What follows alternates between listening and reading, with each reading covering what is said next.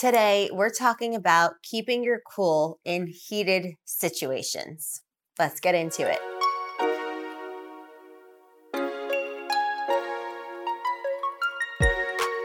All right, so I want to share with you a quick little anecdote. I was at the cheese section of the grocery store the other day buying some cheese like I normally would. And normally I always ask the shop clerk to thin it nicely because it's just easier.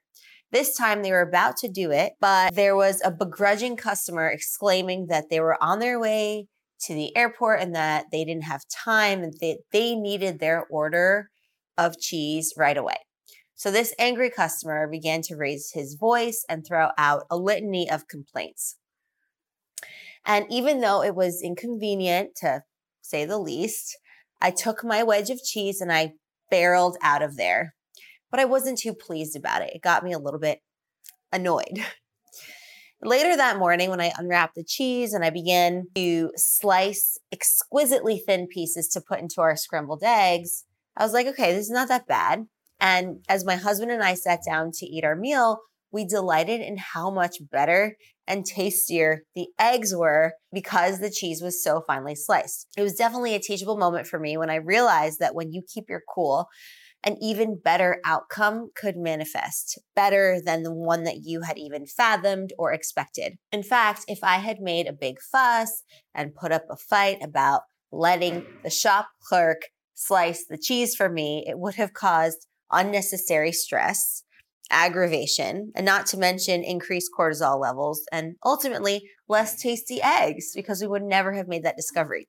So the takeaway here is that whatever techniques you implement to keep your cool in a tough, heated situation, one that really starts getting under your skin, one thing that can motivate you is the potential better outcome. And in the stressless state of being, you'll be more equipped to attune yourself to what that better outcome is. All right, so some techniques for keeping your cool. I'm going to share a few with you right now. So the first one is breath work. This can be done anywhere, and it goes without saying that it's extremely good for us. It's also imperceptible, so people are not going to notice that you're, full on engaged in a anti-stress technique. It's very subtle because you're breathing, and that's what we all do. The second one is to smile, even just to yourself, just smile because it relaxes the muscles in your face where we carry a lot of tension, particularly our jawline, our brow line, and just it gets the muscles in your face a little bit more relaxed. And we definitely need that in a time when we are a little bit aggravated and annoyed and we just want to scream. And instantly you'll feel better with smiling anyway. So you'll feel good about it. And then you'll also project that positive image and radiate that good energy. 3, ask yourself if it's worth the stress of fighting. Is it going to matter in 5 years? If not, then don't spend more than 5 minutes worrying about it.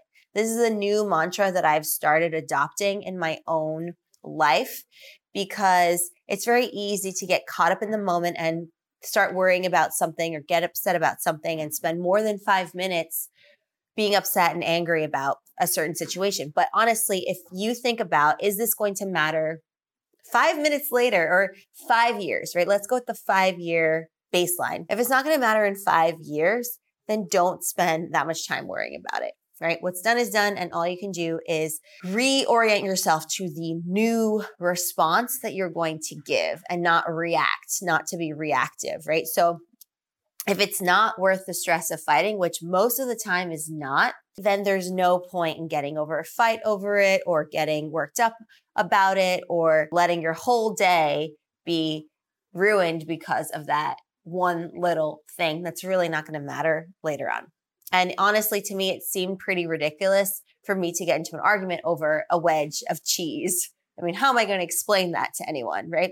So it's important to know when to step up and fight and defend and assert yourself and when to let it go. More often than not, we just need to let it go. And that's a big lesson that we can all learn. We just have to really think about it, give a lot of perspective to certain situations, and then choose our battles because not every single battle is worth fighting. 4, walk away. literally physically remove yourself from the situation. So just leave the scene that's stressing you out. Just get out of there. So I encourage you to try to keep your cool in heated situations, especially before they escalate. Really nip them in the bud, because once they escalate, it's a lot harder to come down from that. And also what mess has ensued, right? That's going to have to get all cleaned up as well, right? So it's much better to nip it in the bud and just not let anything escalate. So deflating a tense situation. Remember to choose your battles wisely. Not every battle is worth fighting. And use some of the other keep your cool techniques to help you stay calm when your blood begins to boil and you just feel like you want to explode, right? And with practice, it's not easy at the get-go, but with practice, you'll start to automatically de-escalate a situation and stay in control of your emotions. All right, Explorers, that's it from me today. I hope that you liked this video. I hope that you found it really useful, and give it a try. Give those strategies a try. Also, give the video a big thumbs up if you really enjoyed it. Also, a question for you. Have you had a similar experience with keeping your cool and rising above those heated emotions? Share that with the Exploring community in the comments down below. And if you want to help our channel continue to grow, be sure to share it with friends and family and anyone you think would really benefit from these communication and social skills strategies. All right, I will see you in the next one. Happy exploring, everyone.